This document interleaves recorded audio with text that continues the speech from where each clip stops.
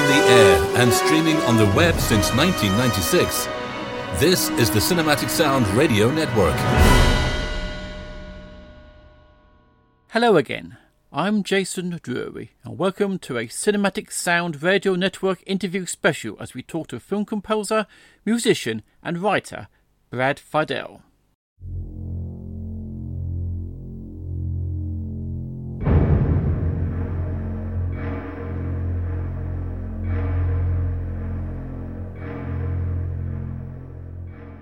Born in New York City on March 10, 1951, Fiedel graduated from the Barlow School. After college, he became a popular and progressive composer, and in the 1980s, he worked on several successful movies, predominantly in the action and thriller genre, and pioneered the use of electronic instruments and synthesizers. He began his career in film in the late 1970s and wrote extensively for television films and minor cinema releases, until director James Cameron hired him to score the science fiction film The Terminator in 1984, setting the wheels in motion for a successful career. Since then, Fiedel has scored many popular and successful movies, including Fright Night in 1985 and its sequel, Fright Night Part 2 in 1988, The Big Easy in 1987, The Serpent and the Rainbow in 1988, The Accused also in 1988, Blue Steel in 1990, Terminator 2 Judgment Day in 1991, Blink in 1994 and True Lies also in 1994.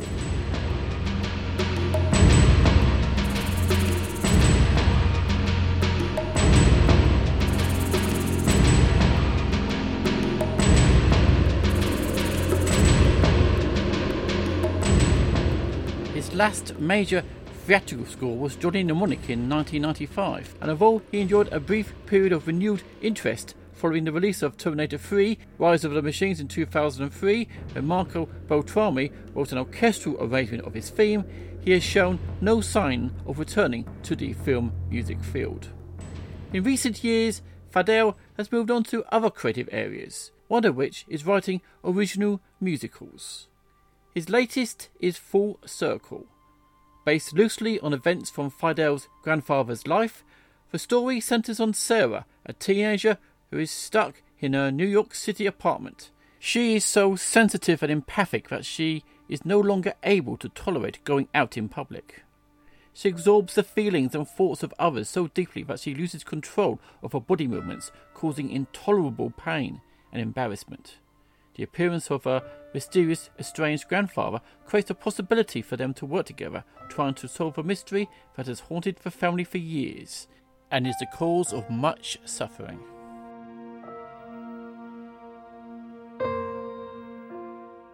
Working alone in his home studio, Fiedel was able to assemble various recordings he had of the songs, scenes and narration to complete an audio experience of the show. When plans for this spring fell apart, including a trip to London for the premiere of his iconic Terminator score to be played live at the Royal Albert Hall, Brad Fiedel had a lot of time on his hands. Quote, "Stuck at home, I decided to take the opportunity to complete this musical that had been needing my attention for a long time. It's a project that's very close to my heart, and in managing people at home, experiencing it really made the whole process feel worthwhile." Unquote. Full Circle, the two-act musical, was released on all digital platforms on June the 24th, 2020.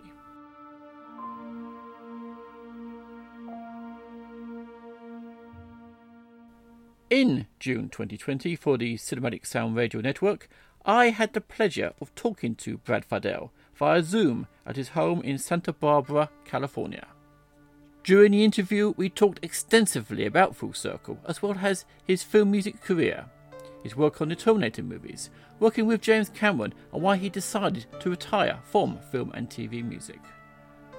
Also during the show, we will hear songs from Full Circle, as well as music from the film scores of Brad Fiedel, and in particular from his two iconic scores, The Terminator and Terminator 2, Judgment Day.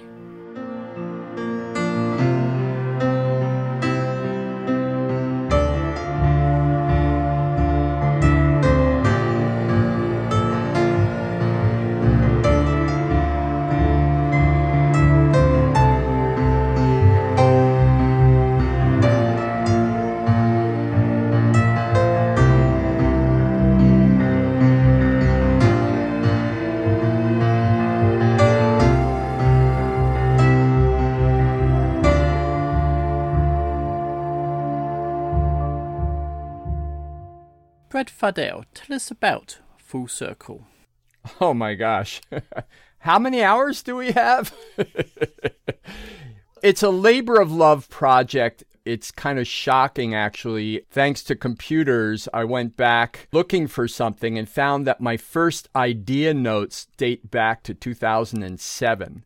So that's 13 years. And that's how it goes sometimes with an artist. You have something, a painting or whatever, and you put it off storage, and then you pull it out again and work it some more. So that's really what it's been. There were some issues with my original inklings that I had to work out over time. So actually, the time involved allowed me, since I did it all myself, which is not highly recommended. Usually there's someone who writes the book and someone who writes the music and someone who writes the lyrics. And that collaboration has a lot of bouncing back and forth, not always easy, but it moves things along. When this was just me in my cave, I think that's part of why it took me longer. Though I have to say, most musicals that make it to the stage that I've read the backstories on take a long time. Not unusual for them to take 5, 7, 10 years, whatever. I know that the folks who created West Side Story started out with something called East Side Story, a completely different show about immigrants on the Lower East Side of New York. And it was on the shelf for a while, not working very well. And then all the tension with the Puerto Rican folks and stuff on the west side of New York started to percolate some of the race problems, not totally unsimilar to what's going on now. And then they went, oh, that's what it needs to be about. So they always had the core that it was a Romeo and Juliet story, but the actual script changed dramatically as far as the characters. So I kind of went through some of that. I had a few different inspirations. My grandfather had a background in Eastern Europe, what would be Russia now, but was, I think it was called Bessarabia. That part of the world, the country names and the boundaries changed a lot, especially in the world wars and, all that. So he had to escape from there and came to the U.S. as a young man and played the violin. I can't say too much more about him because it's a spoiler. There are certain things in the story. One of the main things that happens is that there needs to be a revealing of his past. There's a lot in question. So anyway, that was a bit of an inspiration. The other inspiration, which I think is also relevant right now, is my realization that living in New York, living in Los Angeles, not there right now, but I've spent a lot of time in London as well, that in order to function as a human being, we tend to close off our hearts, our sensitivity, our empathy, because, I lived in downtown New York. I couldn't get to an appointment if my heart was wide open because I was literally stepping over homeless people on the Bowery sometimes. I mean, it's not funny, but it is part of the human condition. So that was part of my inspiration. So that was part of it too. Like, how do I incorporate this sense that I have, in a sense of guilt almost, that as a human being, I don't really allow full empathy with my fellow human beings when I see them out in the world. So I created this teenage girl who doesn't have that shield, doesn't have those filters. So she's gotten to a point where she feels and hears people's thoughts and feels their pain to such a it literally goes into her body and causes her almost to have these kind of movement fits, almost like a seizure. So she can't go outside anymore. So this grandpa, who's this mysterious guy who she's never met, who shows up, there's an underlying mystery in their family that they, as a team, they kind of become teammates and they're able to help each other. Now, listening to the show, 99.9% of the time, while the rest of the cast have spoken lines, the grandpa only sings his lines. What does this symbolize? It symbolizes that he only sings his lines. No, I'm just kidding. It's not, I symbolize, no, it's actually, symbolize is just not the word I would use. Basically, he has a stroke and he cannot speak. And this is a very true thing that I kind of thought I was making up, but they've actually discovered in the time since I started that there are people with strokes that cannot speak, but they can sing. But he can't even do it audibly.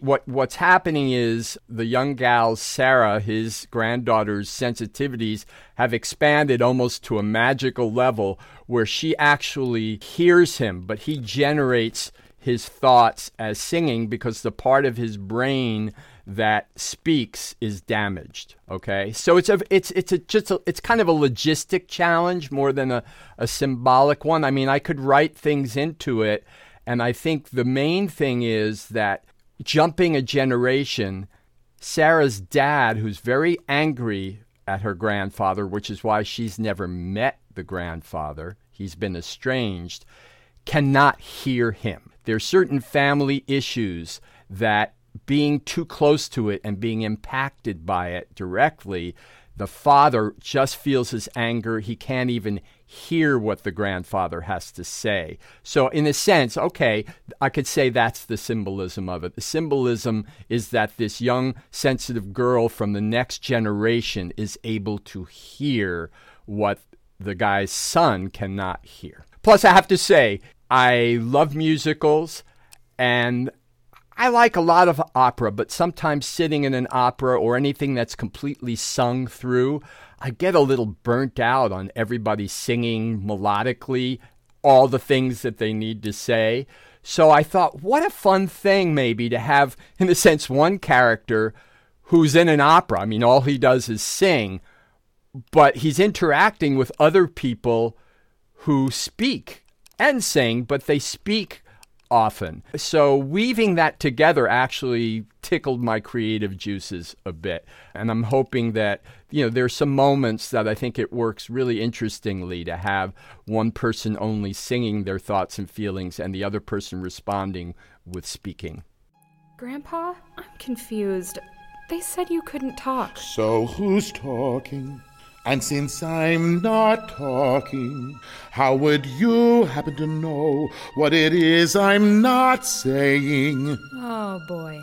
Now this is great. What is so great? I can hear you, Grandpa, loud and clear. I don't understand. I can hear you, Grandpa. Something I should tell you about myself. I'm kind of weird.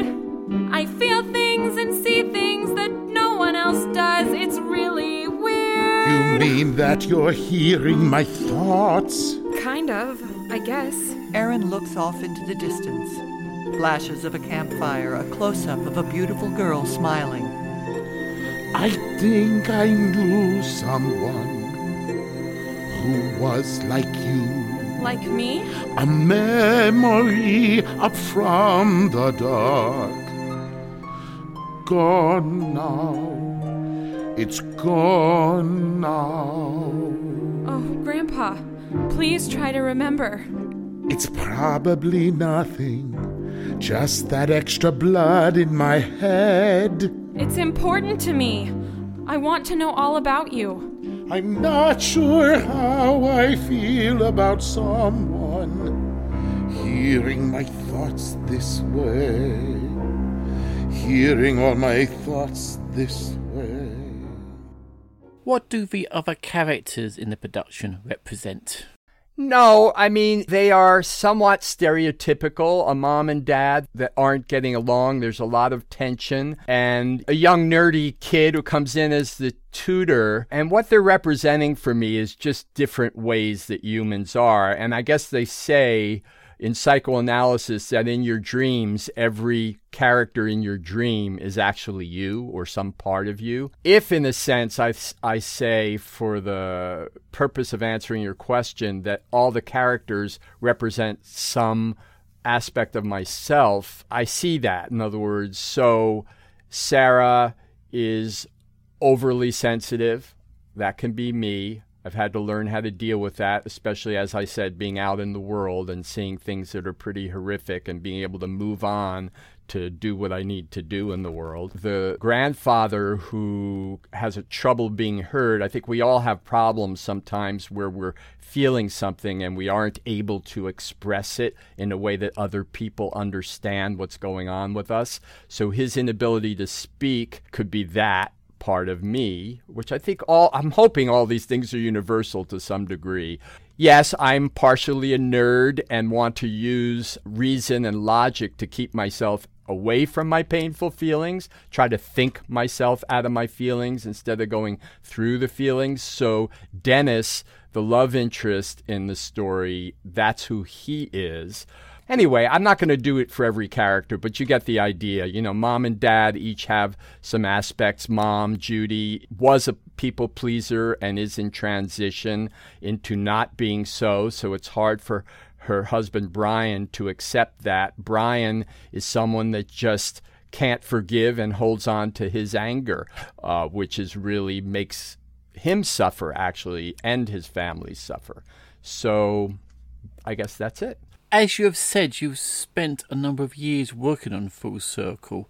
What was the position it was in before lockdown, and how much work did you have to do during lockdown to complete it? Yeah, so what had happened, I won't give you the whole chronology, but I'd been developing the project over time. As I developed things, I would bring in the characters. Luckily, they consistently were available, though sometimes I had to wait for them. But I wanted to keep the same voices. So I'd record a new song. First, I recorded the songs. And then I realized that it was hard to get everybody together to do what's called a staged reading. And a staged reading is often just a solo piano for a musical, a solo piano accompanist, the cast members just reading their scripts, and usually a narrator who's reading the stage directions. So I wanted to approximate that so I could get it out to people who might be interested in getting it on its feet, producers, directors, whatever. So I'd been in that process off and on for years, and most recently recorded the dialogue when I realized I couldn't really get a stage reading logistically to happen. So I had everything, but it wasn't all cut together in the most recent version. So when the pandemic happened, I could sit alone and I didn't have to do any new recording, which made it all possible because nobody would want to sit in a room with me at that point and be singing, which without a mask, which is one of the most dangerous things you could do, it's been proven.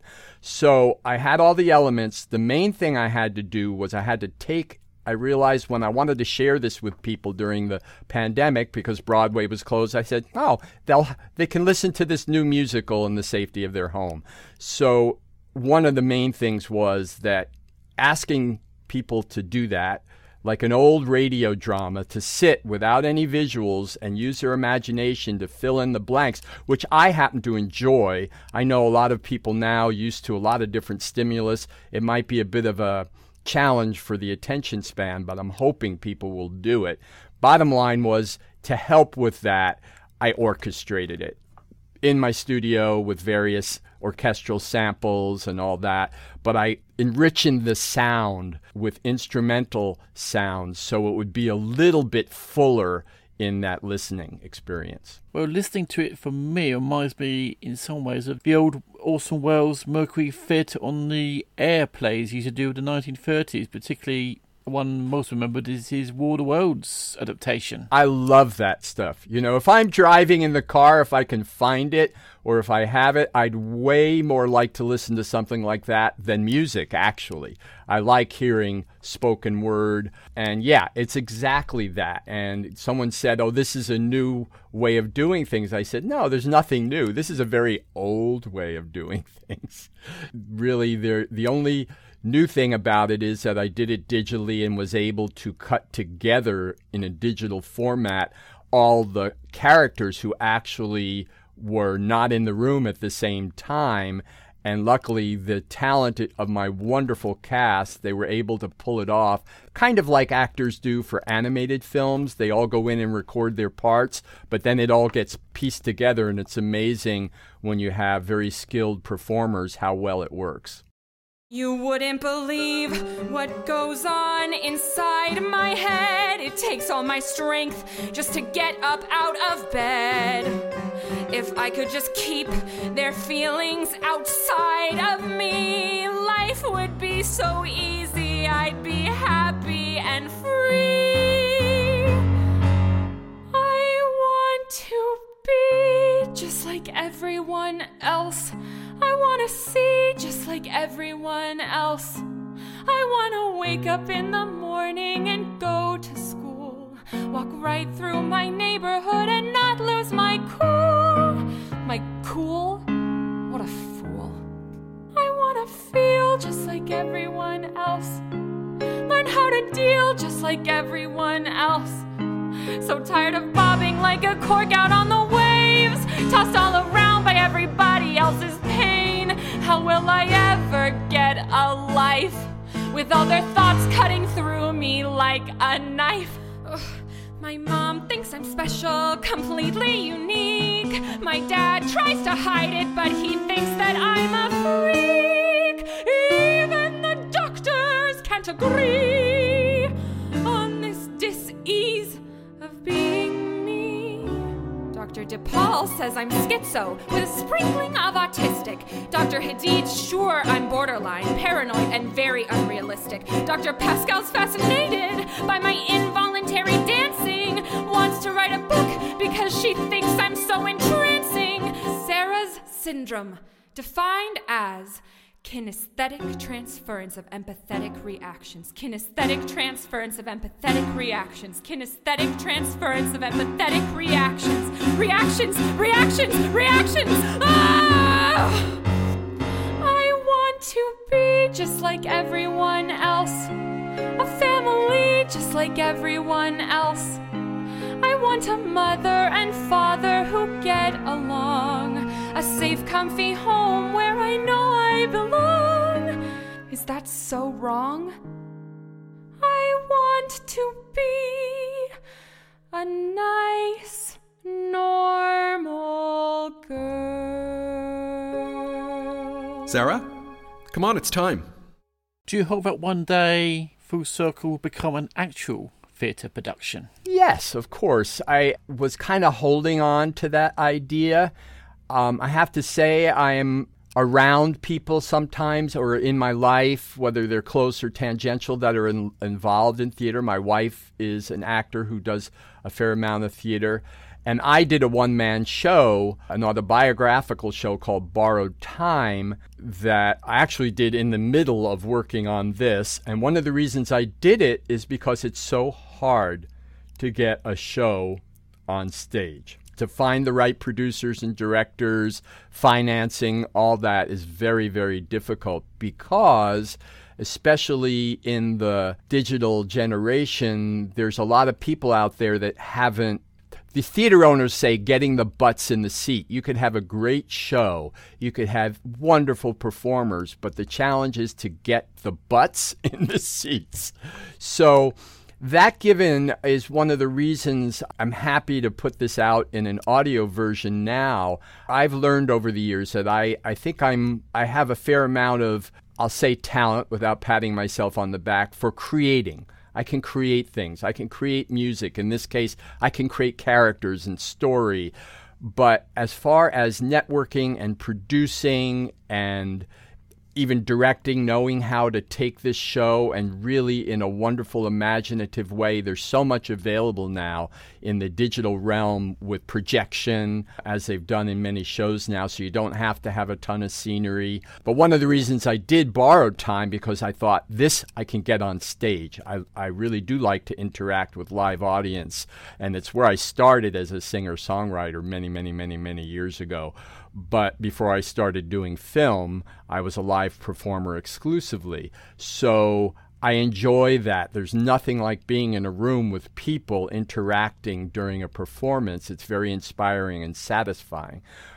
And I'm not the guy that's going to get this thing single-handedly on the stage. So I'm hoping to have this version for the audience to enjoy, but I also can share it with other people in the industry. And I'm hoping someone out there is going to be tickled by it enough to say, I'd like to see this on its feet enough that I will dedicate some of my time and energy and know-how to get that to happen. Once I was such a good sport, rolling with the punches, going with the flow, waltzing through all the crunches. Omega to his alpha, never raised my voice, stifled all my needs, made everything his choice, swallowed all the disrespect and condescension. How did I take all that shit? Oh, did I forget to mention nice? I used to be so nice, always a smile upon my face, with a quiet grace, so nice, kind. I used to be so kind, always a sweet word on my lips, giving helpful tips, so kind. Now something comes over me, a thundercloud dark and rumbling. I'm saying things I never would before, not worried what anyone thinks anymore. It's a powerful feeling that I can't ignore. Neat. I used to be so neat, always a need to organize by color and size, so neat. There's nothing wrong with living in harmony, but the dust that we sweep under the rug is suffocating me. And that was the song Nice, preceded by Normal Girl, and earlier I Can Hear You. All three songs are from the new musical Full Circle, with music and lyrics composed by my guest today, Brad Fiedel. Now, Brad, I noticed in your early music career, you collaborated with Daryl Hall and John Oates. How did that come about? Well, it wasn't, to be fair, I did perform keyboards as a musician with Hall and Oates on a tour that lasted about 6 months, okay?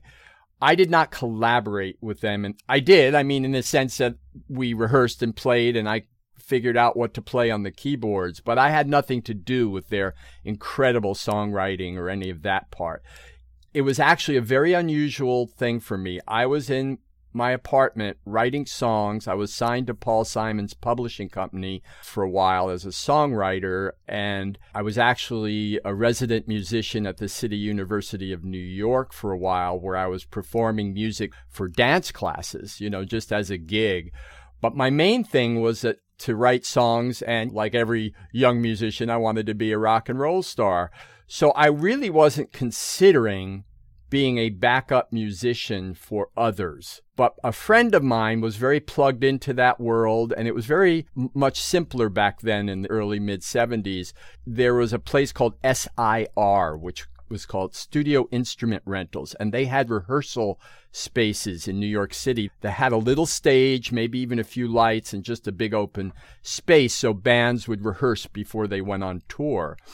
And there was actually a bulletin board. And bands would actually, believe it or not, post on the bulletin board little pieces of paper saying keyboard player needed for Daryl Hall and John Oates. Keyboard player needed for Bruce Springsteen, right? So my first audition, when this guy kept calling me and saying, Brad, you should go down and see if you can get a gig being the keyboard player with Bruce Springsteen. And truthfully, it was early in his career. I didn't know that much about him. I went down to SIR, And now, historically, it was an amazing moment. I jammed with Bruce and the E Street Band for like 15 or 20 minutes. Clarence, everybody was there. Really nice guys. Did my best. We had a good time, and I left. I did not get that gig. I imagine a lot of people auditioned for it, and I was not the one that got it. Call comes a few weeks later. Hey, these guys, Daryl Hall and John Oates, are looking for a keyboard player, and they want someone who knows how to program an ARP 2600, which this friend of mine knew that I had and was using in some of my experimental work in my song demos and whatever. And so I went down and I did that audition with these guys. They were really nice, whatever, and I got hired to do this tour. How did you get into film and TV music? Totally haphazard at first. Well, first of all, to go way back, is I loved film. I mean, I was kind of a bit of an outsider in junior high, as many of us feel that way, but I wasn't in sports or anything. There wasn't really any great music going on at my public high school. My dad was a musician. I was doing a lot of stuff at home, but that part of me didn't really interface with my high school. I would come home kind of depressed from junior high and watch old movies every afternoon. Old classic movies they had on certain TV stations in New York. Not that we had that many at that point, but there might have been 4 stations. And some of them ran afternoon movies. So my love of film was huge, always. And there was a point where I wasn't really making it as a rock and roll star. I was having some wonderful opportunities and getting up to certain points, auditioning live for Clive Davis in his office at a piano, things like that. But I wasn't getting the contract. Back then, a big label had to sign you, and they weren't signing that many people. So I didn't make the cut for one reason or another. Whatever I was doing, it didn't go over with the record companies to the sense that they would sign a 3-record contract with me.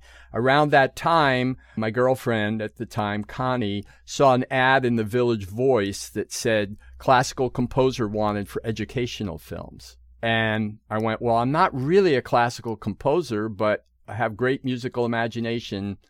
And I brought some tapes to these guys and I got hired. So I did a series of films for educational purposes, but each one had a little score and each one had a song, which was fun. They were little like morality things to show in the classroom about bullying or what it's like to be new and move to a new neighborhood and not know anybody and things like that. So that was the beginning. And I realized, wow, they paid me. As opposed to playing in a bar for tips or very little money, I actually got a chunk of money for each project. And little light bulb went off in my head. That was prior to playing with Hall & Oates. That was really kind of early. That was kind of hovering in the background. I still hadn't given up yet. Went on the road with Hall & Oates, realized being on the road was really not my lifestyle. I'm an early riser and nothing's happening. We didn't have laptops and things so I could be in my hotel room creating something. I just had nothing to do. I'd find the ballroom in the hotel and play the piano early in the morning till they kicked me out. So when I came off the road with Hall & Oates, my friend Howard Goldberg had created a little independent film in New York, a kind of avant-garde, interesting film called Apple Pie. And he asked me to write the score for it. So that was my first feature film score.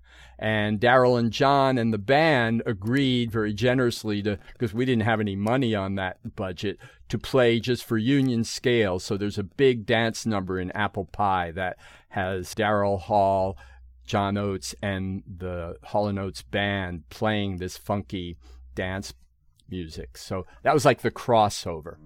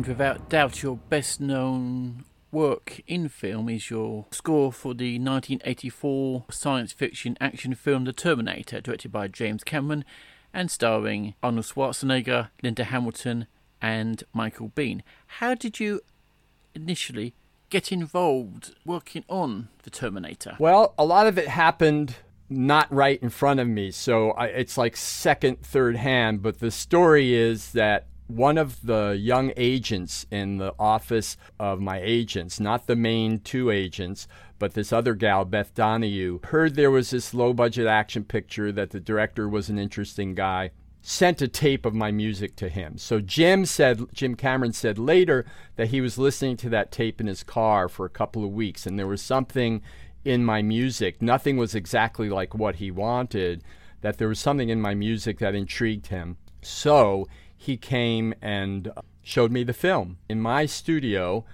they screened it for me, and there was something about it that I'd been working on this personal piece of very dark music, and I thought, well, I said, this isn't something I've done for a film. This is a personal piece, and I played that for him, and I think that's when the light bulb really went off in his head, and I was hired. Yes, when I first heard your music, I was amazed by all the mechanical clankings in the score.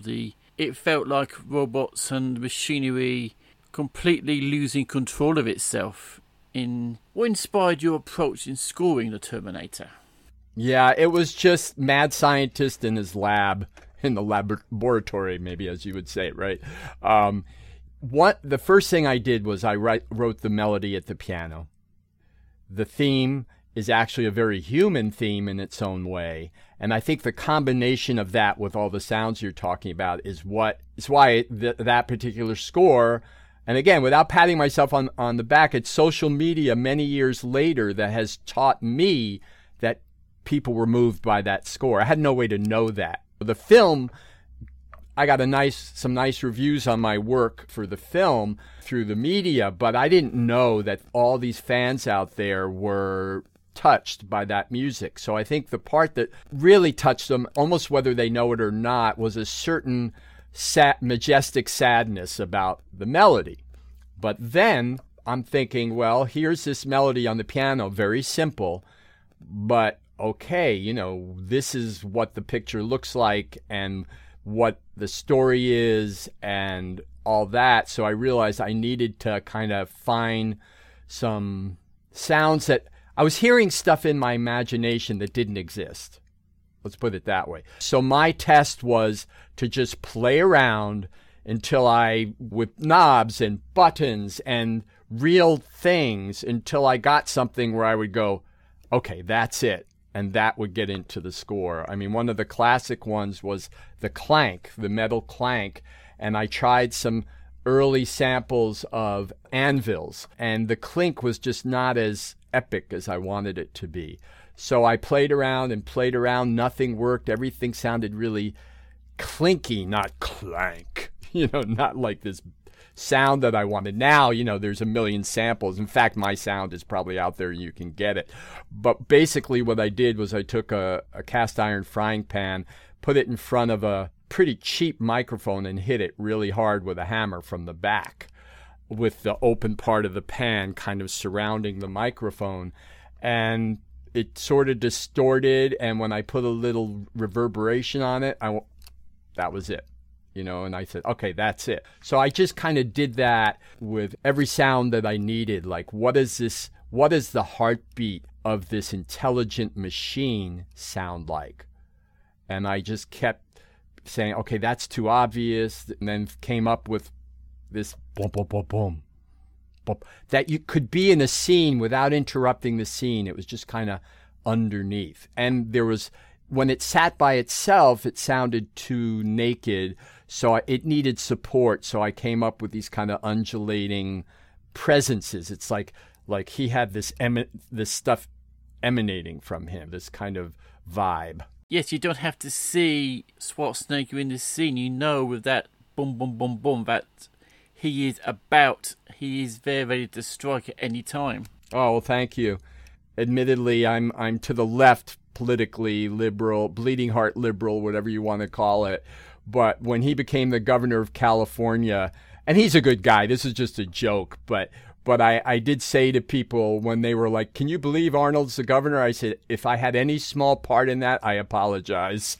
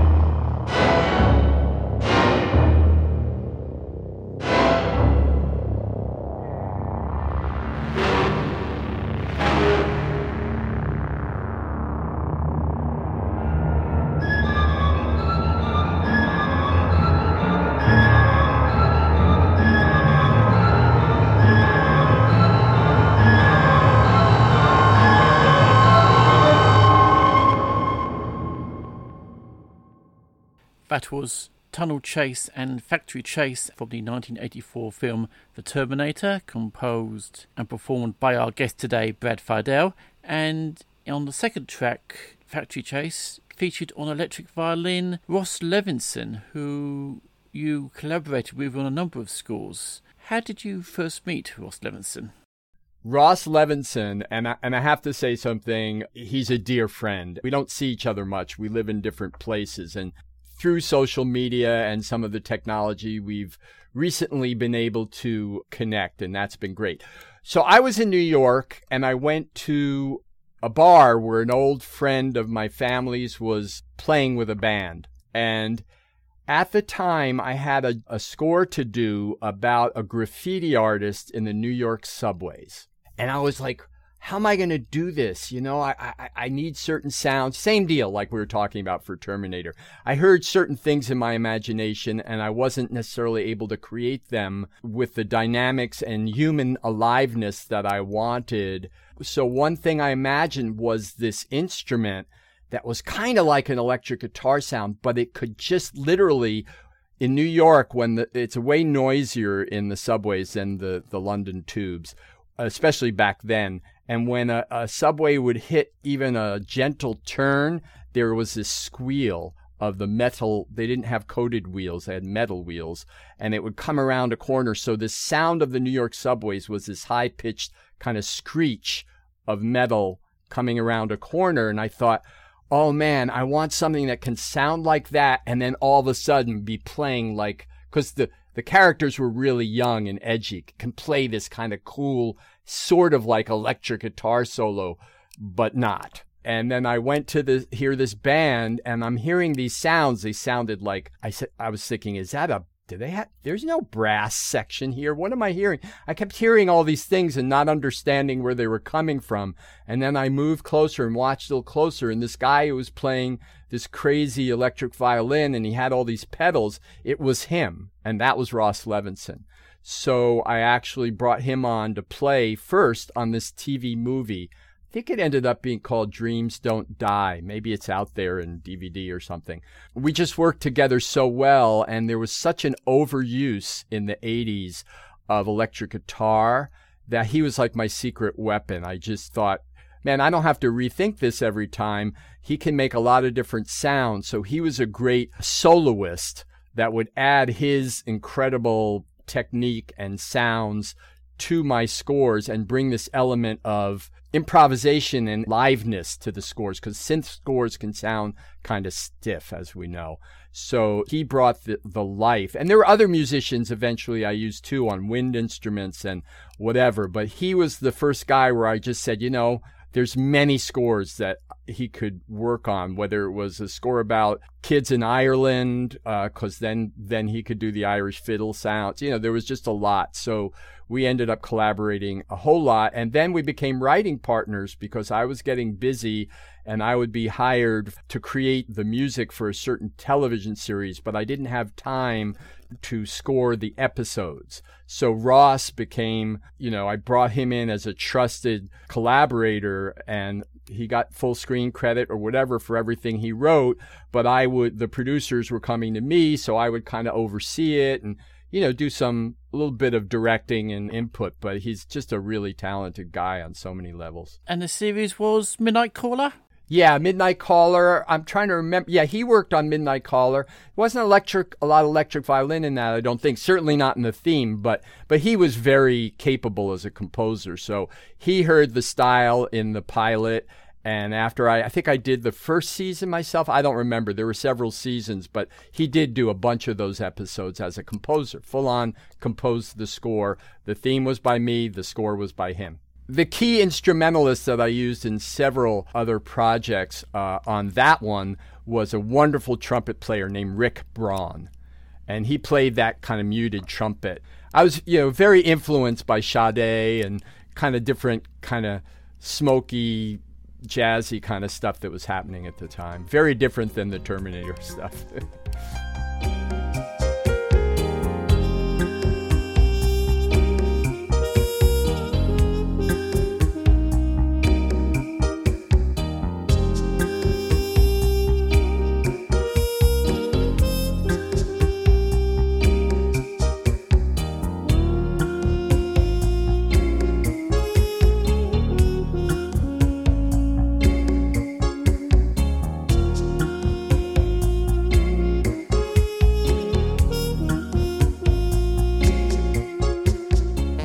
Now, coming back to the Terminator, I read that you managed to gain full control of your score back in 2016.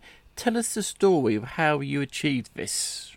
Well, okay, let me get into that. Composers in Hollywood don't ever have control of their scores. It's very, very rare. You're thinking about huge corporations investing millions of dollars in projects. They're not going to let one of the main elements of the project, meaning the soundtrack, be controlled by somebody else.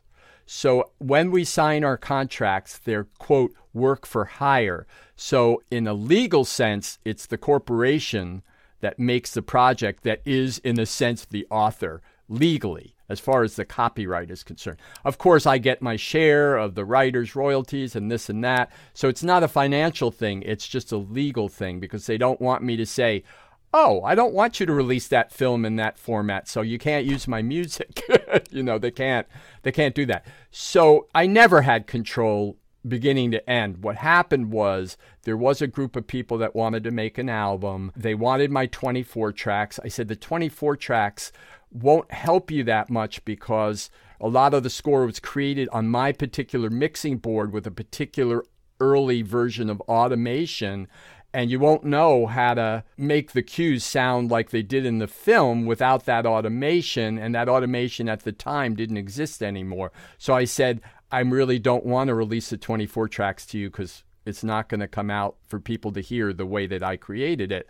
And they said, no. You will have total overseeing of the process before we release it, and you will have approval, and you can help us get it right. And the problem is, for one reason or another, and talk about characters who hold anger or a grudge. I did hold anger and a grudge for a while. I don't anymore. But the bottom line is, all of a sudden, the record came out, and I had never had any part of how it was done. It wasn't bad. There are actually people who really love it. There's parts of it that I find awkward in terms of the way it's mixed. It's not too far. They did a pretty decent job of approximating what the score sounds like.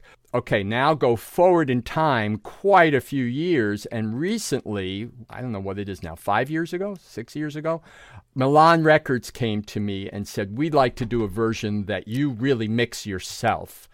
And because we had remixed the film for an MGM DVD special release, I had recent 5.1, with surrounds and everything. I had a version of the score that we had painstakingly done, that it was pretty easy for me to use that as a source and fold it to stereo for a vinyl and CD release. So I spent quite a lot of time, but it wasn't like starting from scratch. So that version that Milan released really does have my seal of approval because it was my ears. So if you like it, it's me. If you don't like it, it's me. Now, the following year, 1985, you worked on another acclaimed film for its genre, the horror classic Fright Night, written and directed by Tom Holland and starring Chris Sarandon, William Ragsdale and Roddy McDowall. Tell us your memories working on that score. Oh, so many.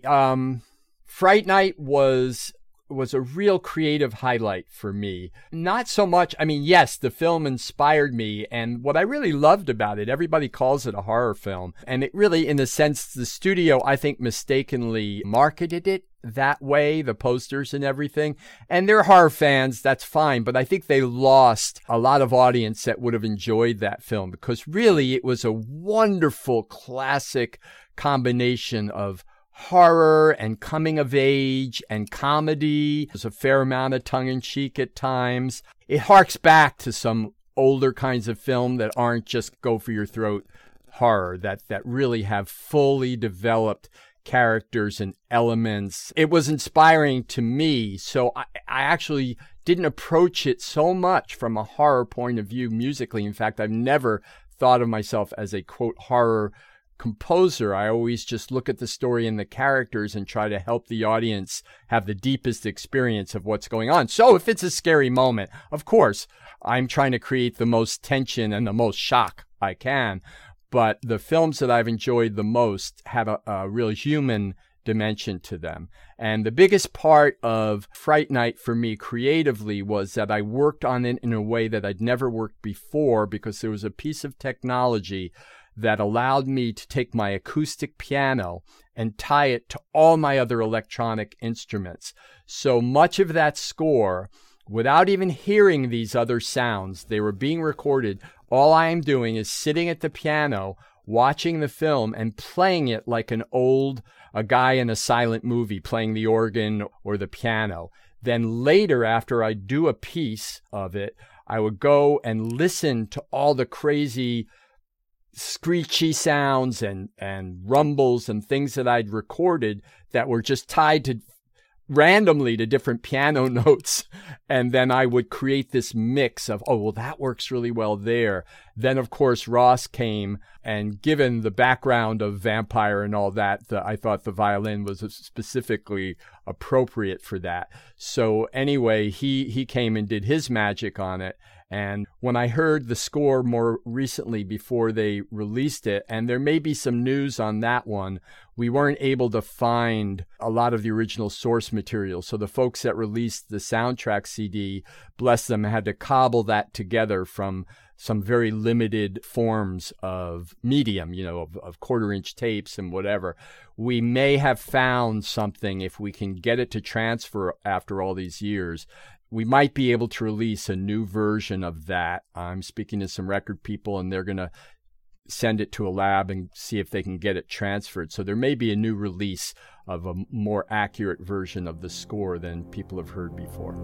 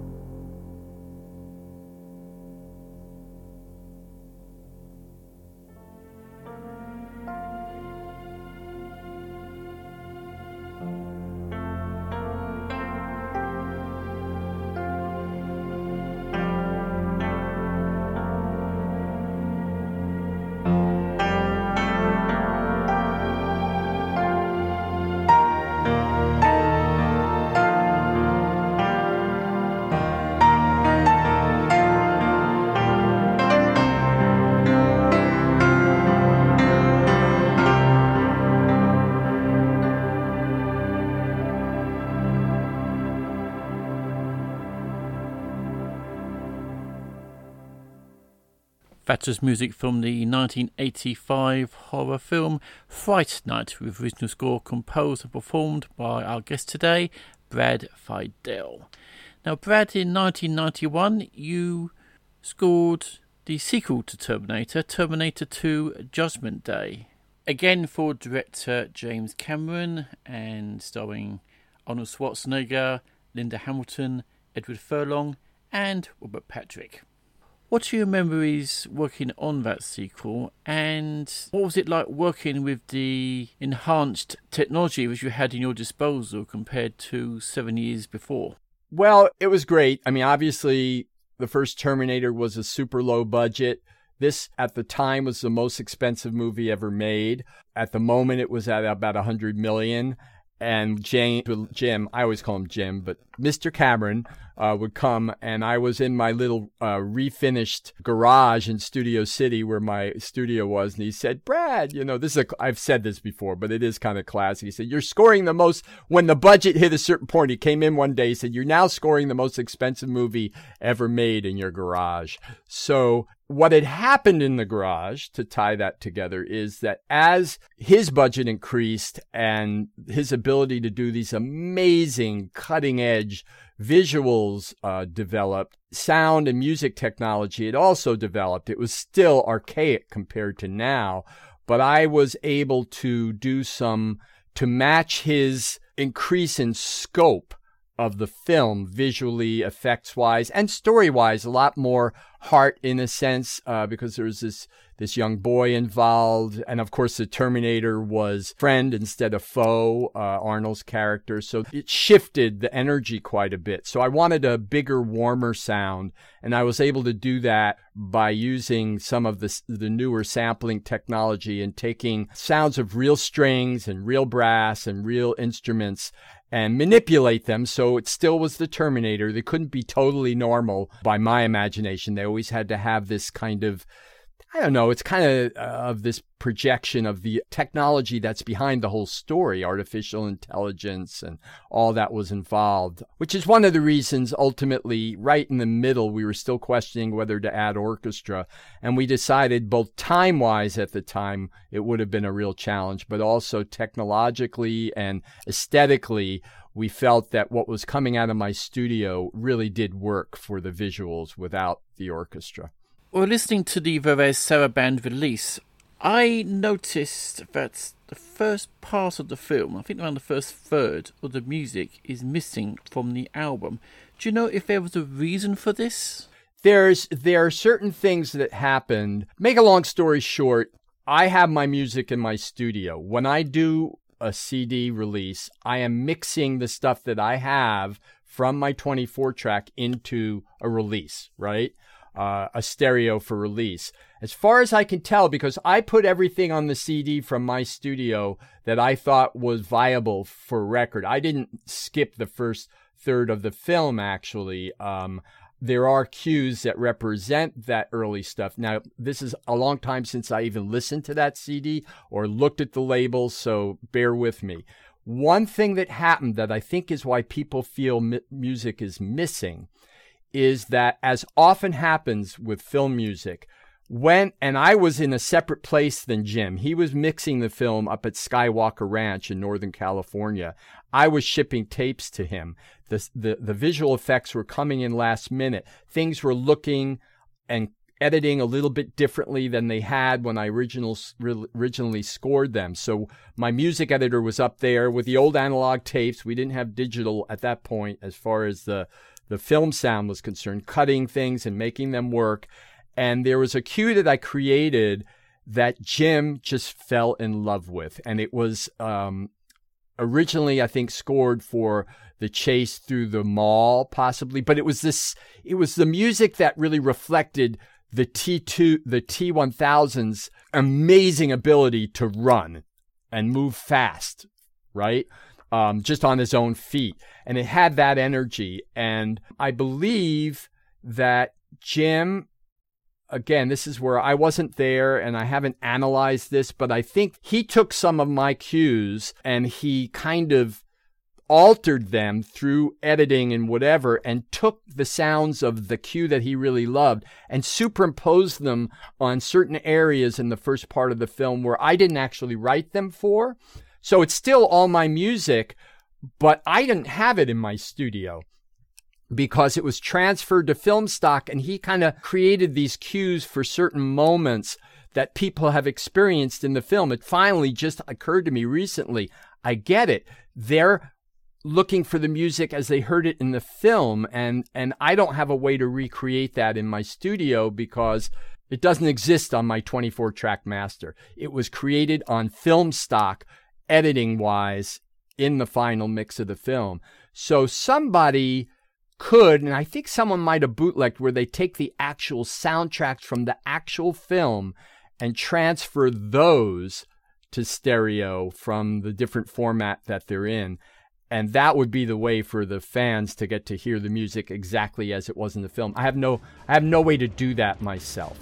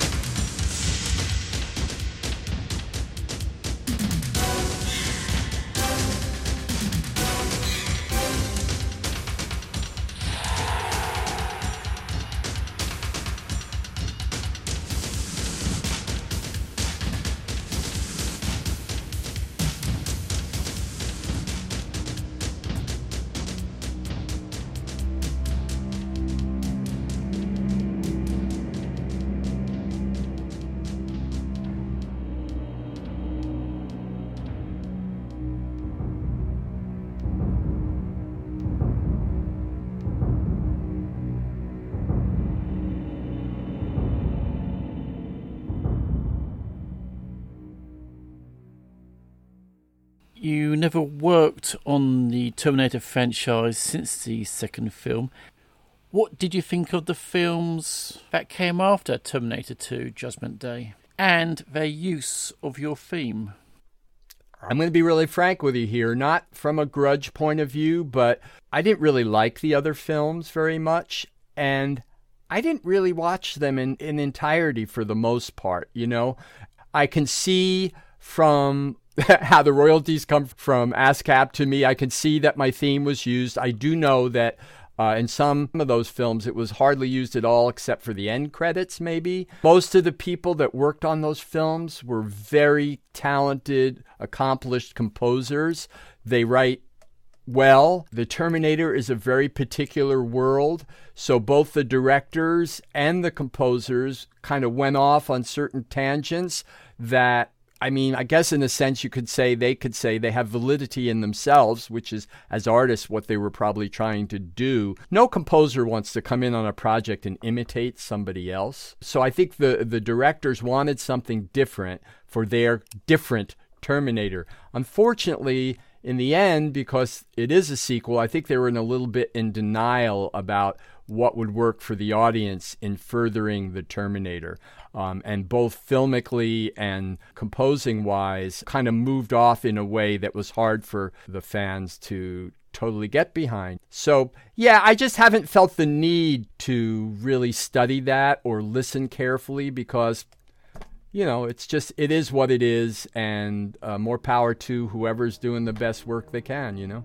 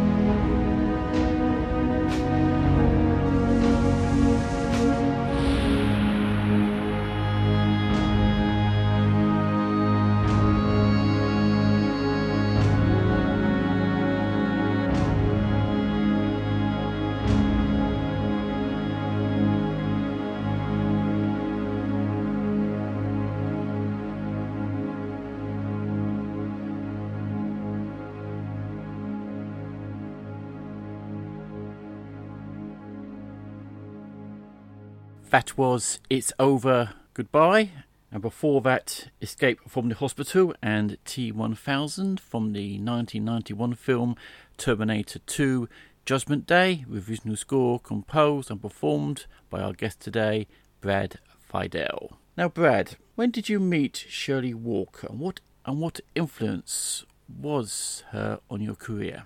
Shirley Walker, an amazing woman who passed away a while ago. She wasn't an influence creatively, musically, directly to me. I wasn't even that aware, especially in the beginning, of her style of composing, because her job, in reference to me and some of the other composers she worked with, was to facilitate a bunch of guys who didn't really know that much about working with an orchestra, both as far as the orchestrations go and conducting them in the room, to help some of us guys who came up not through those kinds of studies in a big way. She facilitated my use of the orchestrator to portray my music. That was part of her job, was to be, and bless her, you know, I mean, it was quite generous of her because she was an amazing composer in her own right. But she, for a certain period of time, eventually she kind of stopped, which I was really in support of. But she was kind of like, if you're in a different country with a different language, she was like my translator. So she would help me translate on many of the big pictures. True Lies comes to mind. There isn't enough time for a composer to orchestrate.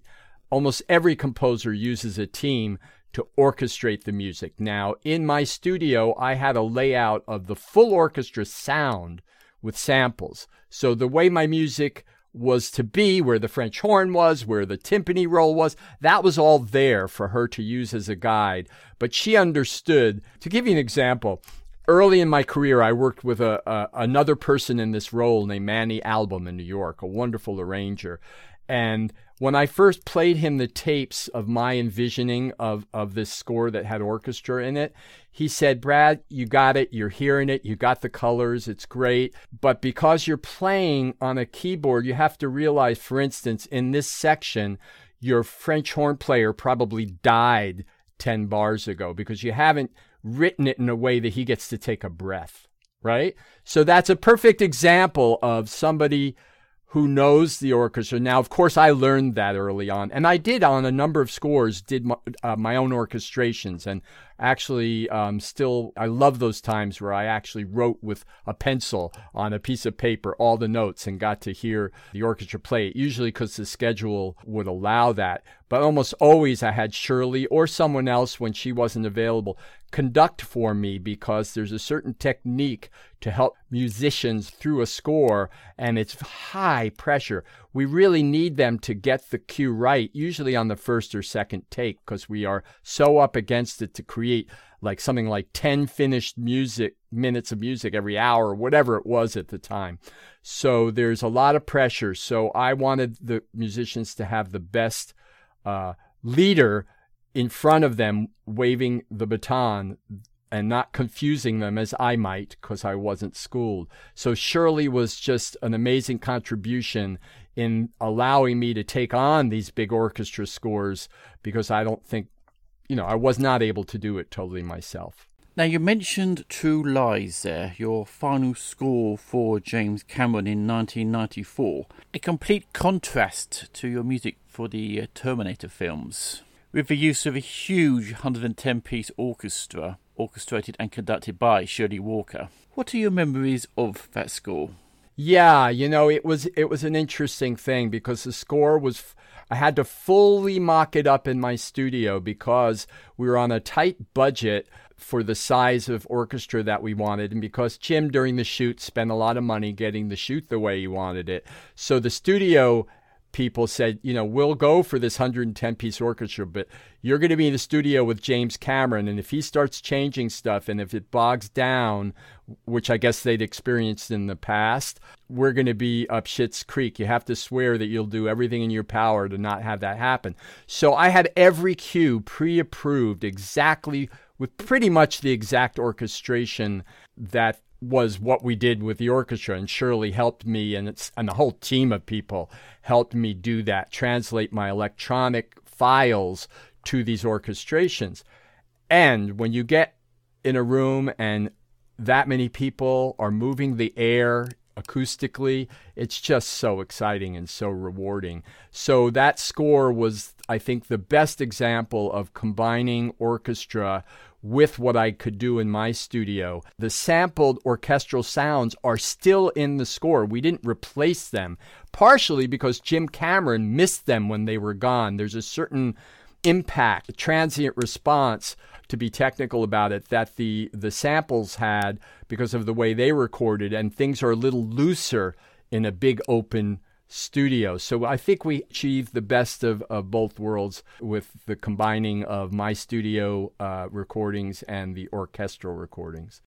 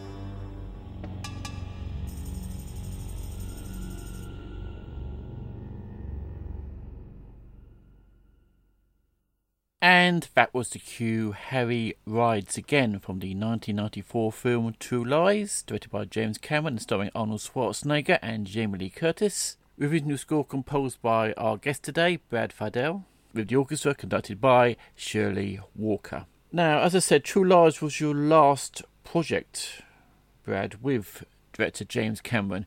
Were you considered for any other Cameron projects after True Lies? I did meet with him on the Titanic, and we had a wonderful meeting. The big thing between Jim and I was always that, I would read his scripts or see his film and kind of go to the core of what he was trying to do and be able to reflect that back to him kind of intellectually, which is very different from the way I create music, which is very instinctually. But it was important in Hollywood to be able to talk to directors so they would relax and kind of give you some free rein. You had to convince them that you understood their film. So we had a great meeting on that basis. It was reported back to me through channels that he was very happy with the meeting. And then some while later, I heard that he hired James Horner. Now, I have no idea what was in his process for that. I can guess some things, but I'm not going to hypothesize about it. Bottom line is, part of Jim's talent was that he knew how to cast. So I have to trust, ultimately, that he cast James Horner as the composer for that, and James knocked it out of the park. And the other thing is, I would never have imagined doing a contemporary song to that picture. I would have been very much more true to we've got to stay somewhat true to the period and all this stuff. At least that was what was in my mind after reading the script. And it ends up that Jim didn't think of it either. That was James Horner. He came up with a song, demoed it, presented it, and they put it in the picture. And I think that song helped a lot of the audience appreciate that picture and helped it commercially in a big way. It generated a lot of interest. So bless them, I just have to say, hey, if you work with someone that you respect and they use you on 3 pictures and they use another composer on 3 other pictures, that's the way it goes, Away from the big blockbuster films you did with James Cameron, were there any other film scores which you have fond memories working on? Oh, there's a lot of them on different levels where I set a certain bar for myself.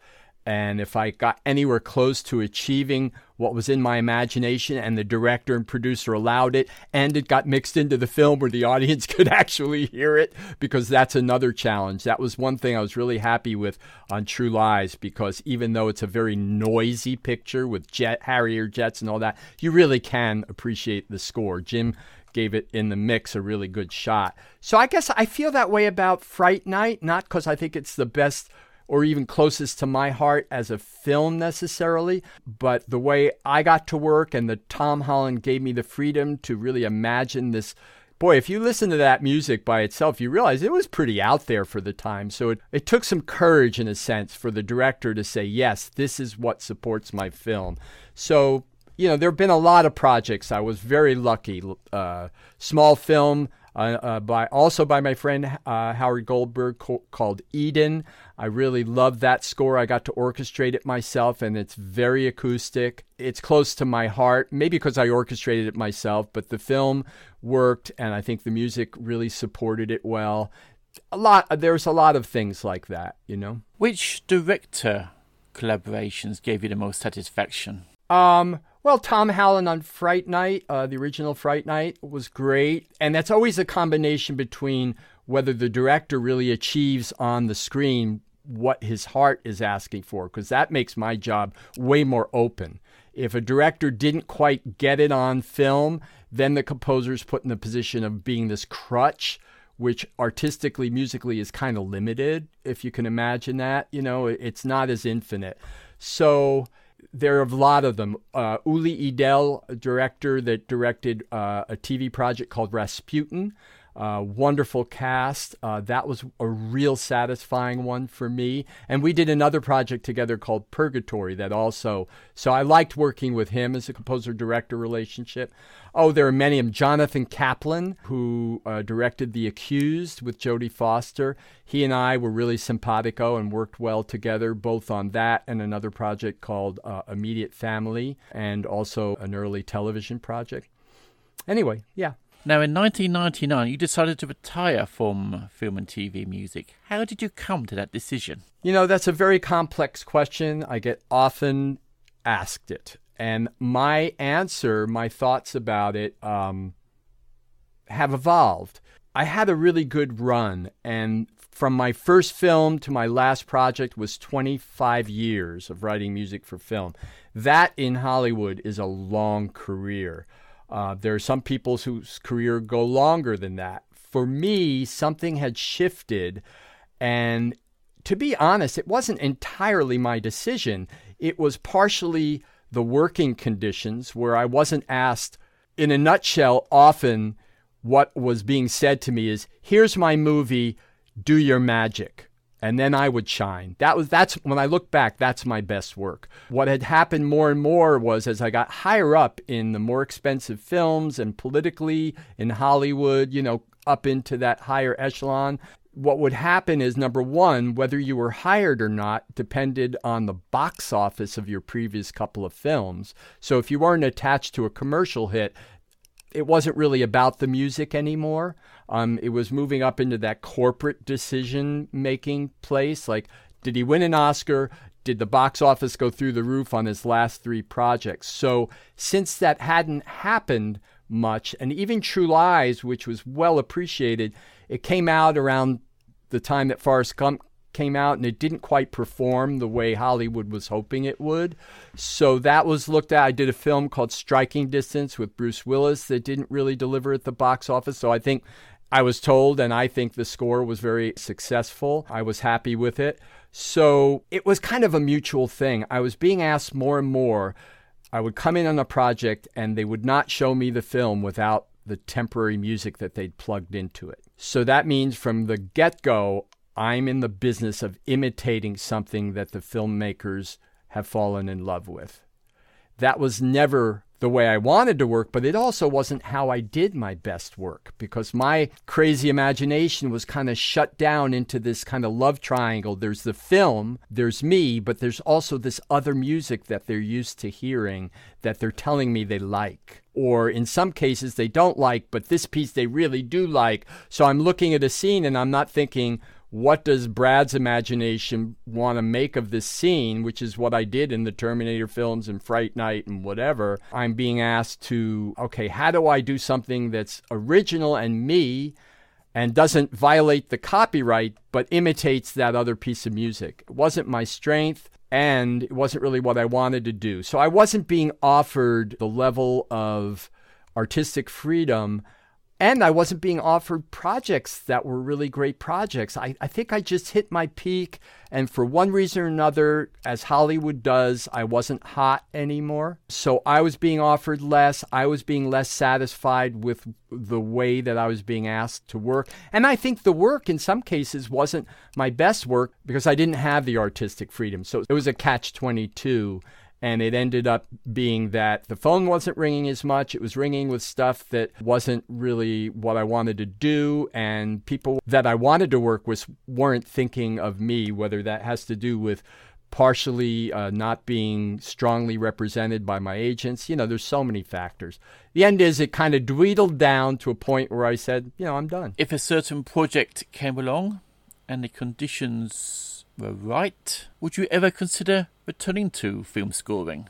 I'm not looking for it at all. I will never say never. Could be somebody I really admire who really appreciates that way that I like to work and invites me to do that, saying, I don't know what the music should be. I'd like you to come up and propose and conceive what the music should be. It could happen. I'm also at a point in my life where I don't know how many years as a vital artist I have left. I mean, it's kind of weird to think that way, but it's true. So I'm thinking the biggest challenge for me is to create from the original seed, to create stuff, whether it's music, songs, the couple of shows that I've written. And that feels like what I meant to do as an artist right now. Feels more to the core of kind of my teenage promise to myself as a budding creator. Like, this is the way I see my life. I didn't foresee my life to be supplying this vital element to other people's visions. I saw myself having my own vision, so I've really spent a lot of time kind of reestablishing that muscle, and that's kind of where I'd like to be. Now, talking about your music in general, what are your musical influences? So, okay, my influences are very wide, and they're not other film composers, really, with the exception of Bernard Herrmann, who did a lot of early Hitchcock stuff. I thought on his stuff for the Hitchcock Mystery Hour, or whatever that was called, he had low budgets. I think he did a lot of the early Twilight Zones. So he would take 4 instruments, crazy, harp, timpani, and harmonica or something. He would set himself, like he did in Psycho, where it was all strings. He didn't allow himself anything but strings. I love the way that he set limits, and then it sparked a certain creativity of working with those particular sounds. So that was a big influence on me as a film composer. But I was influenced by so many things. Frank Zappa, the Beatles, Bela Bartok, Beethoven, just everything. I was just a sponge and absorbed it all. What music do you enjoy listening to? Yeah, what's really funny is my wife, my whole family complains that I don't, even times I really don't like there to be music playing in the house, because there's always 2 things. There's always so much going on in my head, and it kind of clashes. But also, they've also proven with brainwave tests and stuff that musicians listen to music differently.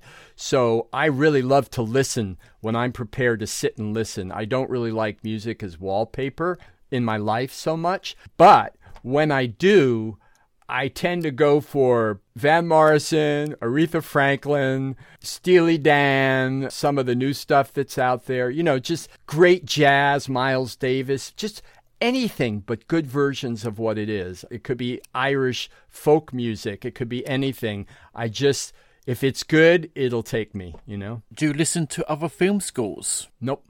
Never listen to film scores. That music, I really believe, and I'm always amazed that people listen to my music away from the film, because the way I created film music, it was so devoted to supporting frame by frame the visual and the story that I kind of doubt its validity as a listening experience. Now, thankfully, the fans, the people out there in the social media world have proven me wrong, right?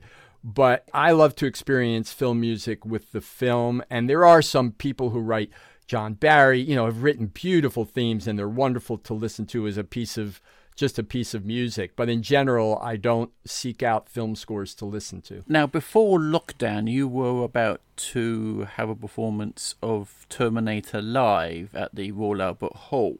Do you know when the Terminator Live performances will resume after the pandemic? Well, the Terminator Live will go on. I'm 99% sure of that. Maggie O'Herlihy, who created this division of AVEX, the Classics International, whatever the official name is, that did Terminator Live, that did Titanic, that did Amadeus. She's pretty dedicated to the project. They did have, by the way, 3 successful shows in February in Japan before everything shut down. They did 2 shows in Tokyo and 1 in Osaka, I believe. And this was going to be, at the end of May, the London premiere at Royal Albert Hall, which I really looked forward to, because I was going to get to sit on that stage solo piano and play a little bit and answer some questions, and then go sit in my seat and experience this wonderful, I think 8-piece, I forget exactly how many pieces they ended up, this ensemble, playing live percussion and synths and electric violin, all performed live. So I'm sure it'll come back. I'm not sure the exact venues, but when people can sit together in a room, I think it'll show up in major cities. And after Terminator Live and, of course, Full Circle, are you planning to compose more musicals in the future? Yes. I don't know exactly what form it'll take. I think if all this exposure out there in the world through social media that I've been doing, and that hopefully Full Circle will get a lot of people listening to it, that some collaborators may show up. I'm not necessarily looking to create my own story from scratch. Again, if somebody has a story, who has an idea to take some pre-existing myth or story, and they want me to create the music, that kind of collaboration I am definitely open to. So I don't know what's coming next. I'm kind of looking forward in a couple of weeks as we kind of finish this promotional part of getting the music out out there. Keep supporting it, and hopefully people will listen to it. I need to kind of have a little quiet time and then see what bubbles up again. And what sort of things would you do in that quiet time? Yeah, I'm a bit of a surf bum. In leaving Hollywood and moving to Santa Barbara, in about the year 2000, 2001, I learned how to surf.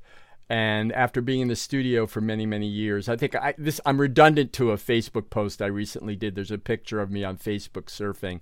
But I just loved it. The physical challenge. It's like you write a piece of music for a film, and then you have to wait till the next day when the director gets here to find out if it's good or not. I mean, you kind of know whether you like it, but it ain't going to go in the film unless someone else approves of it. And in surfing, I love it because it's so immediate. The feedback is immediate. If you do it right, you're having a glorious ride on the wave. If you don't achieve, immediately the wave smacks you down, and you're kind of lucky if you survive it. You cover your head so your board doesn't hit you, and you have this immediate feedback, and it's been a really wonderful healing experience for me as a creative artist to have this other place to kind of test my mettle, you know. Brad Fiedel, it's been a pleasure talking to you. Before we end, can you please let listeners know where we can listen to your new musical, Full Circle? So I think the best thing would be if people follow me on Instagram, which is, I believe, just at Brad Fiedel. It's Fiedel. Or go to my musician's Facebook page, Brad Fiedel, my musician page. And everything's being posted there. It will be on SoundCloud starting next Wednesday, the 24th. The whole show for free, Act 1. Act 2, I think it'll be 2 audio files. One is the first act, the other is the second act. And you'll be able to find it on SoundCloud or find the link through my Facebook or Instagram. I'm kind of asking if there's people out there that have been inspired. They tell me I was shocked, but they're inspired by my music. I'm just requesting that people have an open mind. This is very different than Terminator. But I'm hoping if they respect me as an artist, because I have a goal, my social media person and we have this goal that we want as many people to experience the music as possible. So it's kind of like I'm making a request that people have an open mind, kind of take the Terminator out of their mind for a minute, just say, I'm interested to see what this artist is doing all these years later, and give it a try. I do hope our listeners do so. Brad Fiedel, thank you very much for joining us. Thank you. I do hope you have enjoyed our interview with film composer, musician and writer Brad Fiedel. I leave you today with another song from Fiedel's latest work, the musical Full Circle, which was released on all digital platforms on June the 24th, 2020. This song is entitled Sick in Your Step. My thanks again for Brad Fiedel for joining us today, and until we meet again, from me, Jason Drury, is take care and happy listening. Let a journey of 1,000 miles begin with a little shtick in your step. No one said it would all be smiles, just keep that little shtick in your step.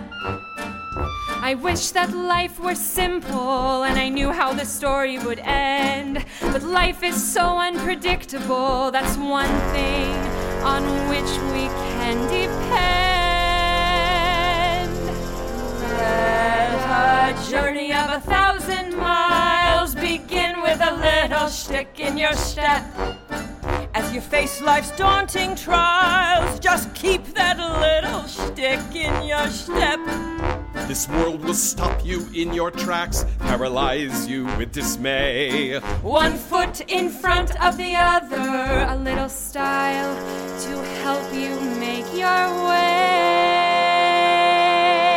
Actually, overcoming inertia can be a serious challenge. Serious schmerious, life is so mysterious. Let a journey of 1,000 miles begin with a little shtick in your step.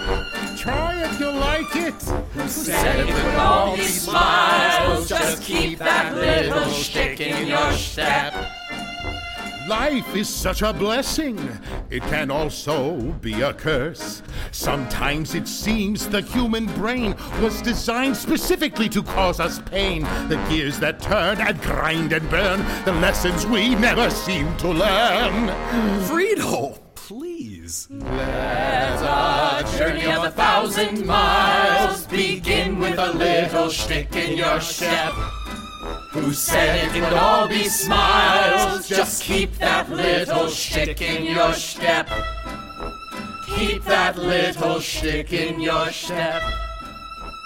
Keep that little shtick in your step. Thank you for listening to the Cinematic Sound Radio Network. I would like to thank Tim Burden for providing the bumpers and stings you heard in today's show, and David Cosina for providing Cinematic Sound Radio Network's intro music. If you have any comments, questions and concerns, please email us at cinematicsound@yahoo.com. You can find us on social media at Cinsound Radio on Twitter and Cinematic Sound on Facebook. If you listen to us through Apple Podcasts, please take a moment to rate and review the show. It really does help get the show noticed and helps potential new listeners find the show. And don't forget to check out Cinematic Sound Radio at cinematicsound.net.